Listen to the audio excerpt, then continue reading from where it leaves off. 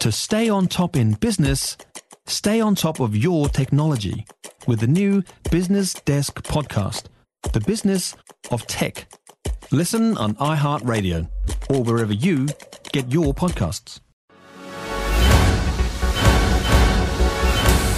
Good morning, I'm Niva Reddy-Manu, and this is your morning news fix for Friday, 25th of August. In this update, a positive initial response to Auckland's new flood recovery package. Auckland Council will split the $2 billion cost of recovery and resilience works with central government. It includes $774 million to purchase about 700 Category 3 residential properties.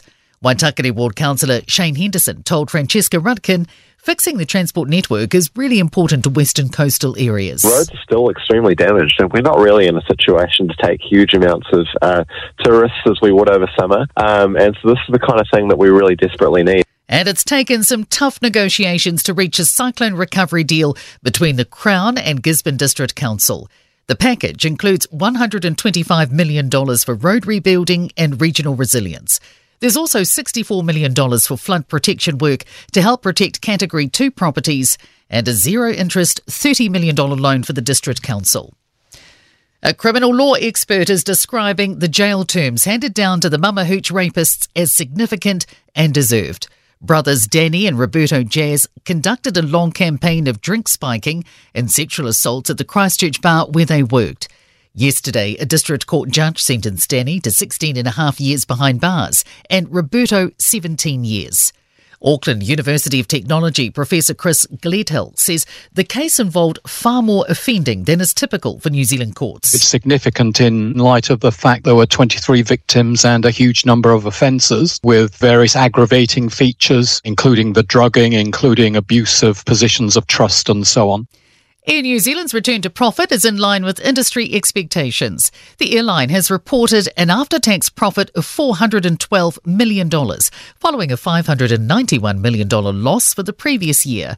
Aviation commentator Peter Clark says high fares across the sector have certainly contributed to the result. But I think realistically they're not going to go backwards because there's capitalisation is going to take place, cost of fuel, cost of insurance. We won't see those figures of 4 years ago. Meanwhile, Qantas has posted an underlying profit of nearly $2.5 billion, bouncing back from a $1.9 billion loss last year. A National MP's conduct had to be punished harshly as it could have harmed the party's law and order brand. Tim van der Molen has been stripped of all his portfolios after he was found to have threatened Labour's Shannon Halbert. Political commentator Grant Duncan says National leader Christopher Luxon will have to hope the disciplinary action he's taken discourages any future bad behaviour. In sport, Penrith have lost 32-18 to Parramatta in League's NRL, and their hopes of securing a third consecutive premiership have suffered a blow with Jerome Luai's left shoulder dislocation. Dame Lisa Carrington is the first New Zealander into a final at the Canoeing World Championships in Germany, reaching the K1 500 decider. And World Cup talk has apparently been off the table as All Blacks captain Sam Cane prepares to sign off preparations for the tournament against South Africa at Twickenham tomorrow morning. I'm Niva Reddy-Manu. That's your latest news fix. We'll be back with the next update at midday from the Newstalk ZB newsroom.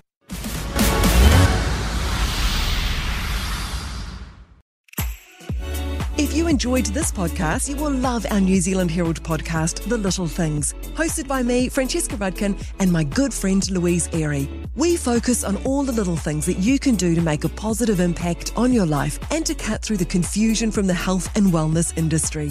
Join us every Saturday to hear from the experts for all the tips and advice you need. Just search The Little Things on iHeartRadio or wherever you get your podcasts.